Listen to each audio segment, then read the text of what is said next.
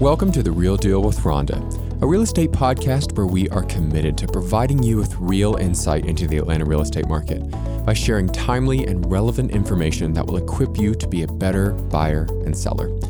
This week on the show, Gene and Rhonda address a question that so many buyers have been asking, which is, should we buy now or should we wait until this market settles down? Gene and Rhonda answer that question and more on this week's episode of The Real Deal with Rhonda.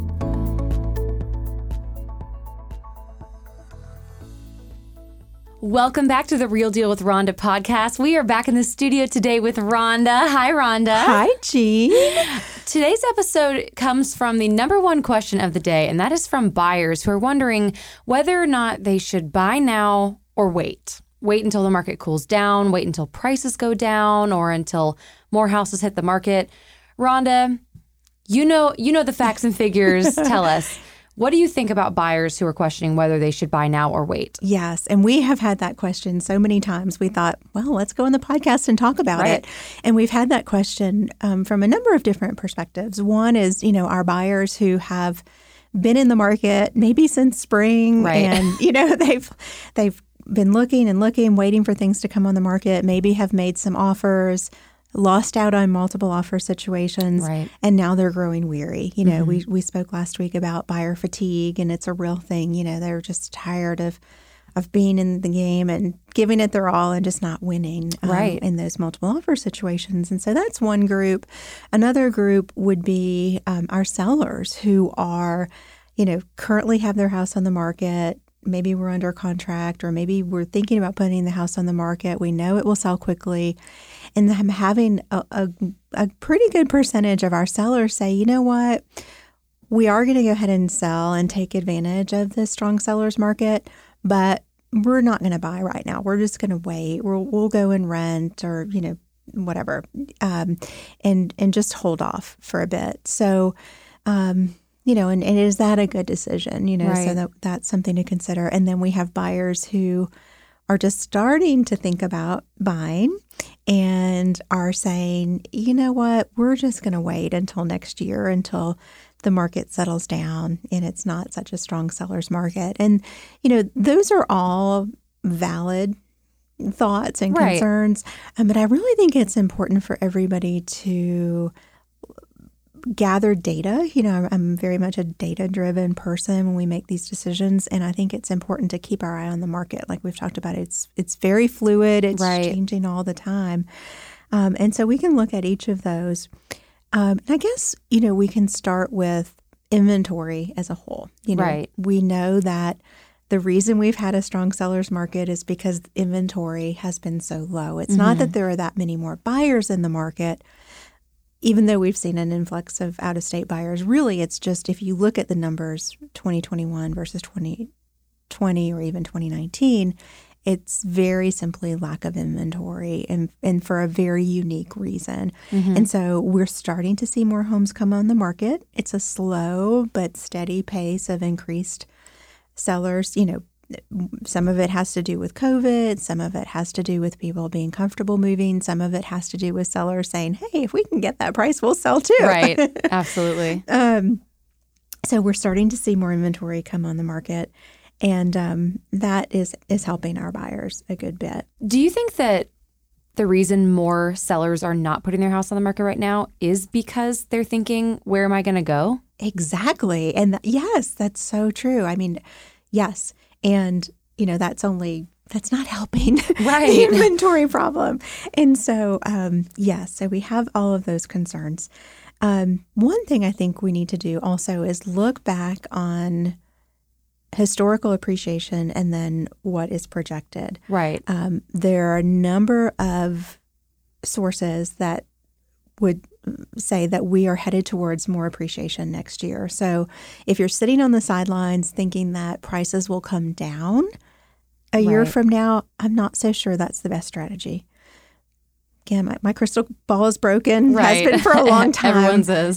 But, if you most of the top economists and analysts are saying don't anticipate price depreciation next year. Now, will we see more of a leveling, more of a balance between buyers and sellers? I hope so, because Right. right now we just quite simply don't have enough homes for the number of buyers in the market. But I do think we're headed towards a more balanced Right. market. And So you're thinking that these houses who maybe say a house is overvalued right now at like $50,000 just because of the lack of inventory, that even if it went back, it's not necessarily going to go back to $50,000 less. It's still going to have appreciated 7% from its original value either way. Yeah, well, that's a great question. And the first thing I'll say, Jean, is I've said this forever in that, there's no such thing as a national real estate market. Sure. In fact, there's no such thing as a metro Atlanta real estate market. Right. We're a very large metropolitan area, and price appreciation varies by county, city, in some cases even neighborhoods, Sure. school districts, all of those kinds of things. And so we really can't take one number and apply it across the board. But one thing that is interesting to note that I'll take North Fulton, for example, Alpharetta. We've talked a lot about Alpharetta because of the tremendous growth that we've seen. In the northern suburbs, we used to have a 3 to 5% appreciation a year. A nice, healthy, steady growth. Well, in the last year, we've probably seen prices go up, depending on the neighborhood, 15, 20, in some cases 30%. So Wow. huge jumps because Right. of this inventory problem. And so, will the houses go down if they are being bid up $50,000, $100,000 or more now? Will they Right. go back down to that original price?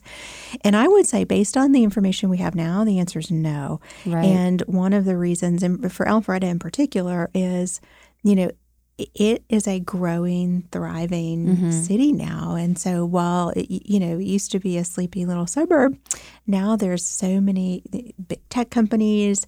There's so many, you have Avalon and downtown Alpharetta and all of these things. And so when people are flocking here from other states and cities and seeing all that it has to offer, some would argue that the prices have really been undervalued. Real estate Right. prices have been undervalued, and that now what we're seeing is the new set point.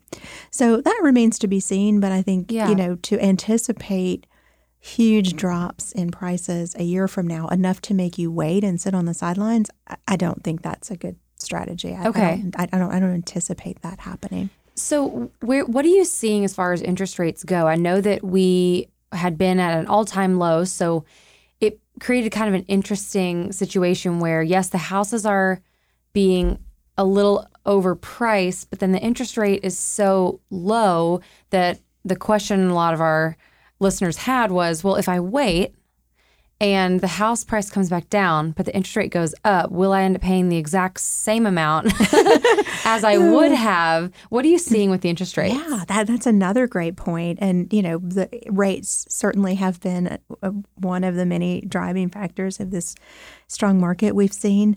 But they've been low for some time. Now, all indications are that interest rates are heading up. We were dropping below 3%,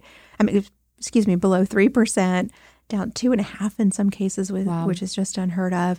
And now we're creeping up over 3% again.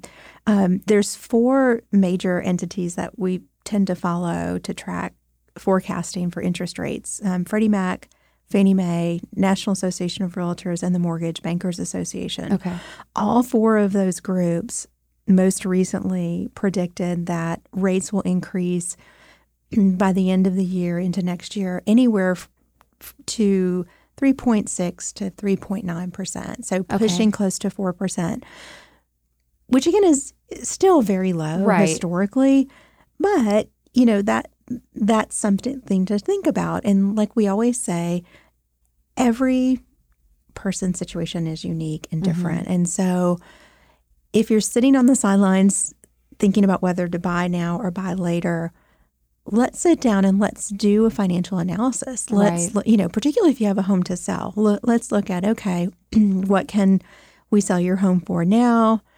What could we possibly sell it for a year from now? What are you looking to buy? Are you downsizing, upsizing, right sizing? What is it?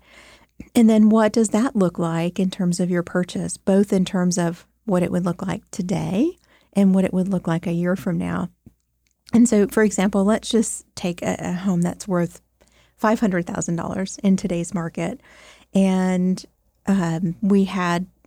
you were going to buy this house, okay? So you're buying the house for $500,000, and it's worth $500,000 today. And then next year, if we apply the 7% appreciation, which I think is reasonable, now it's worth $535,000. So a year from now, if it increases in value by 7%, that's $35,000 more, which is significant, right? Now, if we have 7% price appreciation plus we have an increase in interest rates. So, let's say you're getting an 80% loan at 3%, your monthly payment is $1,686. If you're getting an 80% loan at call it a 3.9% interest rate, now your monthly payment is over $2,000 a month. And that's before taxes and insurance. And that's just a rough example. Right. But it just shows that not only if the predictions that we're hearing now come true, not only are you paying more for your home, but you're paying more in the long run. You're having a larger monthly payment and you're paying a lot more over the course of that mortgage. And so, Yeah, that kind of does make it seem like if you can wait and want to wait, then that's fine. But that if you can't, now is just as good a time as any. Yes. It's like if you found the house that you like and you can get it now, there's not much of a reason to wait because you might end up paying it might break out to being the same price to you in a year. Right. Is that what you're seeing? Well, I think the main thing is, we always talk about a home is a financial investment, and certainly the money piece of it is very, very important and a driving factor in the market. But at the end of the day, it's your home. And so what makes the most sense for you and your family, and when is a good time to move? And can you find, we can go out and find the right house for you. Right. It may take a little longer than it normally would, and we might have to work a lot harder to not only find, digging up off-market properties, that kind of thing, and then sometimes battling it out through multiple offers. And we talked about how, some of our tips on doing that. But we can find the home. The homes are out there. They may not be on the market, but they're out there. Right. And we can find them. So, I guess the message is don't sit on the sidelines anticipating that the situation will be better for you financially a year from now. And so, if anyone's been sitting on the sidelines because all they hear about, sellers are jumping in because they hear about it's a great market, and buyers are falling out because they think it's just too chaotic and crazy, and why would you ever do that? But many of our buyers have purchased successfully this year, and they're in their homes and happy and have locked in on a fantastic interest rate for 30 years. And, a couple 2-3 years from now, they'll be very glad they did. Right. So that would be my message to everyone. It seems that there are perks too, to just even for buyers for taking advantage of the current market, because that is a perk to the buyer, having a historically low interest rate. Yes. And they've been low for so long that I think we've grown accustomed to. Right. I think this is normal. Yeah, right. I remember when 6 and 7% was a great rate. And so just do the math. Don't make decisions off the cuff just based on what you're hearing. And we love to do this. We've said that before. We love to sit down with our clients and just analyze the situation, do the pros and cons, do the math on all the different scenarios. Some of it is projections and guessing, right? But we're doing it based on real data and real projections. Right. And so always love to do that with anyone. I think it's helpful too, for people who are starting to look, which includes myself and my husband, that, by trying to look on our own, our resources are somewhat limited to Zillow and other websites like that. But if what you're saying is that there are homes that aren't even listed yet, which is a good reason why someone like us would want to get an agent, because we don't have access to the homes that aren't listed yet. We don't know the other agents, and we don't know what is about to come onto the market that isn't there already. So I know for us, it feels like what we're seeing online is very limited, but it's good to know that there actually are more properties out there. We just don't have access to them when we're going at it on our own. Right. Right. And I'm glad you brought up Zillow because one more thing about Zillow. So just this week, Zillow announced that they had improved their algorithm. Okay. That they had improved their margin of error to 6.9% nationally. Okay. Okay, so it sounds positive that they've worked hard to improve their margin of error in terms of value of homes. Okay. Well, 6.9, do the math. If you use that same example of the $500,000 home, is it worth $500,000? Is it worth $535,000? Is it worth $465,000? It's a big difference. Which is it? So 6.9, let's call it 7%. That is a significant difference. The algorithm has not been in the home. The algorithm cannot value that home. So we usually talk about that from a seller's perspective, but also a buyer's. To be out in the market. And I know that everybody uses Zillow in terms of a search portal. Don't rely on Zillow for valuations. Right. If you're driving around town and looking at houses, and Zillow says it's worth X, it means absolutely nothing. Right. If you really like it and you want to see it, it's still worth talking to your agent and getting the actual and they'll facts. tell you. What is the house really worth? What is it really worth? Yes. What would you need to offer to get it? Right. That's good to know. Because I know even for us, we have been, we'll drive down the street and we'll see a for sale sign in a house. We're like, oh my gosh, such a cute house, great area.